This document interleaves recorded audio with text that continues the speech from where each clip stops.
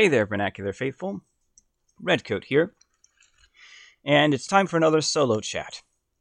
Today, we'll be talking about the concept of meaningful interaction, but specifically, we're going to be digging into the meaning aspect of that term and exploring the idea of derived meaning and embedded meaning.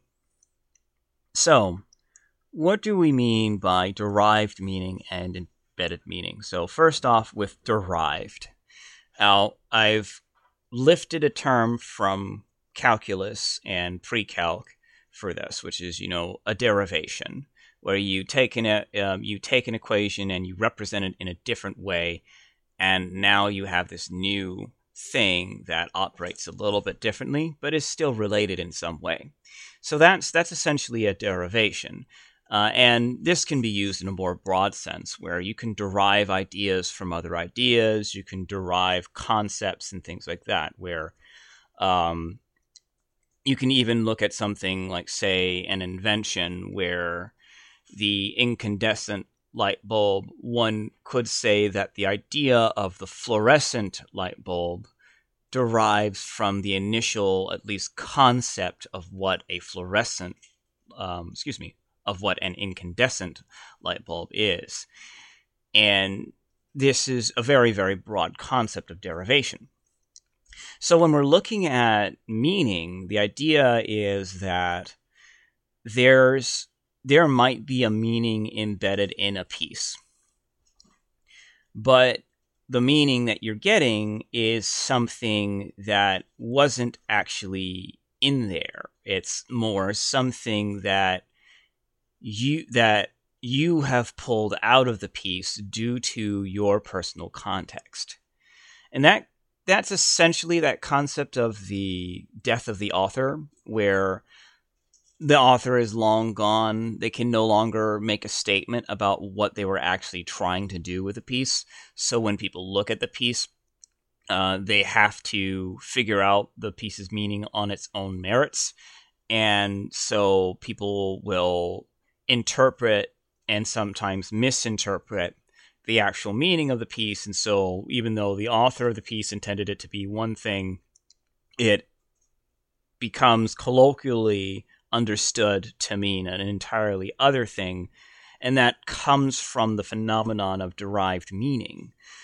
Moreover, if we're looking at abstract art, the abstract art really thrives on that concept of derived meaning, because in my opinion, a large part of abstract art is an exercise in style, in stylistic acumen, doing a whole bunch of different things that draw the eyes and make the piece very unique, and just make it compelling. It makes you want to ask the question of why. But in so doing, a number of abstract pieces, like I would say hyper abstract pieces, like things that really don't lean towards any particular messaging and are more just exercises in stylistic approaches or techniques. For these particular pieces, any meaning that is derived is derived. It is not necessarily embedded. Like there isn't necessarily a cue towards a particular statement. Like, let's say an abstract piece that is it's red and blue, and there's a line down the center. Now, what is actually embedded in this piece? Well, we have the color red, and we have the color blue, and then we have the black line down the center. And let's say that it's cobalt blue and fire truck red. Now, these elements by themselves, they don't really come together to give you something to figure out, per se. However, the personal context of the person coming to the piece may, in fact, give the piece a meaning.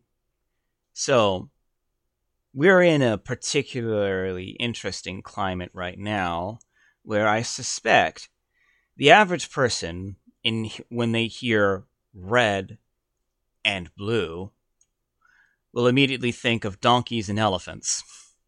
You know what I'm talking about. Politics. And so, in this current era, the derived meaning of such a piece, of a line down the middle of fire truck red and cobalt blue, could be as a intimation of the idea of political strife and splitting, and that nary shall the twain intertwine, nary shall the two intertwine. However, that's a big reach. And really, you can only get there by making a bunch of assumptions. There aren't really any concrete clues in the piece to take you there. It really is just blue and red with a line down the middle. Because let's say we were in a different scenario where instead of dealing with political factions warring with each other, we were dealing with gangs. And one of the gang colors was blue, and one of the gang colors was red. Then the derived meaning of the piece, for the people who have that context, they would think of it as, it's the Crips versus the Bloods or whatever, I don't remember what color the Crips actually had, but anyway. But then again, you could have it looking at it from the context of a policeman. And they're like, oh, this is totally just the sirens on top of a police car. So you see, that's the concept of derived meaning. And this is the thing that people kind of get hung up on when they're talking about whether or not art is subjective or objective, which I can tackle at another point. But this is an important distinction to make between art that has an embedded meaning and art that, let's say, facilitates derived meaning, where ideally that's one of the things that abstract art does, is it draws you in, causes you to ask the question why, and you start contemplating, and it makes you run through a whole bunch of different thoughts, and ideally it makes you resolve certain things within yourself when you are dealing with it. So that's derived meaning in a nutshell. So now let's talk about embedded meaning. So embedded meaning is a lot more straightforward, at least in my opinion. It is essentially when the artist sets out to make the piece, they have something in mind. And if we're looking at the classical artists, like a lot of the classical artists, they wanted to do replications of reality, or perhaps not replications of reality, but intimations of reality, and in some cases, exaggerations of reality. This is why you have all of those realistic paintings from the Renaissance era and a little bit beyond. They wanted to represent reality, and the way to do that is through various stylistic clues. And if they wanted to exaggerate reality, they can use certain techniques to embed certain meanings into the piece. I'm trying to think what would be a good example. I believe. Well, I'm not going to be able to remember the names of these things because I'm not a I'm not a university art student, so I haven't really studied these things in detail. But there is a piece that is depicting the storm, a tumultuous storm, with all of the apostles in the boat, and they're all very, very worried. And the interesting thing about the piece is that there's a number of embedded meanings just in the way that it's presented, because there's a darker color palette, which immediately puts us into more of a worried state. The colorations and well, I've already mentioned the coloration, which is, deeper value, deeper gradient. And there's, in general, kind of a deep oceanish green, but it's a very, very deep green, almost black, that pervades the scene, and a little bit of a brown in the background. So it's a very dark piece. And this makes it so that the apostles themselves kind of pop, and each apostle has their own clothing and they have their own expressions, but they all pop off the piece, and particularly because they're all depicted as Caucasian, but that's more of a statement of the culture at the time. But they all kind of pop off of the piece, and the thing of it is that in addition to all of the color choices that we have, and this, we also have the arrangement where there's a large amount of the deeper colors surrounding the apostles as they are panicking, which immediately kind of puts us in a position of where, oh man, they have reason to be afraid. But in addition to all of that, we also have the element of the style of the piece, which is that it's a realism style. It's a realism piece, but it's slightly accentuated. Like the forms of the apostles are idealized. The ocean is beautiful in a sense, if that makes any sense to you. It's not, for lack of a better term, half-assed. It is intended to replicate the beauty of reality, and in so doing imparts a sense of, how would I put it, celestiality to it.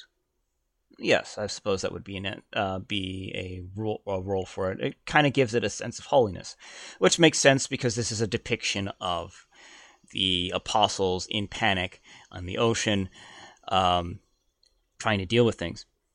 Now, I don't remember everything about the piece, but just in everything that we've explained here, you'll notice that there's a number of techniques used to guide one towards certain thoughts and intimations with regards to what they're seeing. So that's the idea of embedded meaning. And pretty much every piece that has some representation of reality in some way, shape, or form, or perhaps even some representation of unreality, has embedded meaning in it, if only so that the user can recognize what is being presented to them. Without that embedded meaning, it just becomes shapes and colors. And I would dare say that the whole point of being an artist is navigating that particular aspect of artistic creation, which is figuring out how to embed meanings and to be able to do it not just accidentally, but with willful intention, let's say. Being an artist is essentially learning how to present different embedded meanings such that another user will look at it and understand what you're saying, even though you haven't said a word. Or, as they say, making a picture that is worth 1,000 words. Being an artist is essentially learning that lexicon of verbiage such that you can present it and give that 1,000-word meaning to a person in one instant as an image or as a piece of work, such as a audio piece or a movie or any other thing. But I digress. That is the concept of derived meaning and embedded meaning. Derived meaning is the meaning that comes out of the user's context being superimposed on the piece. Embedded meaning comes out of the clues placed in the piece to direct the user towards a specific statement, idea, or concept. In this, we have the riddle that that comes from user interaction, specifically the riddle of what is this piece? What is it trying to say? And have I simply interpreted it in the way that I want to see it? Or am I actually seeing what the artist meant for me to see? That is a quandary that can usually only be answered while the artist is still alive, but incidentally, that is also the reason why art appreciation exists as a class, is because not all artists are still alive, and we still have a certain amount of value to accurately and effectively interpreting the pieces that are placed forth and left for us in the future. At any rate, that's all I have to say about meaningful interaction and the concept of derived meaning and embedded meaning. I'm not quite sure if there's anything else I have to say about art as a concept, but if I think of something, you can be sure that I'll record it and drabble at you for a certain amount of time. So if you like the sound of my voice, or at least you find that the things that I say are worthwhile, just tune in here and I'll be around. At any rate, it's time for me to sign off. So this is Redco, signing off. Play the games you want to play, boyos.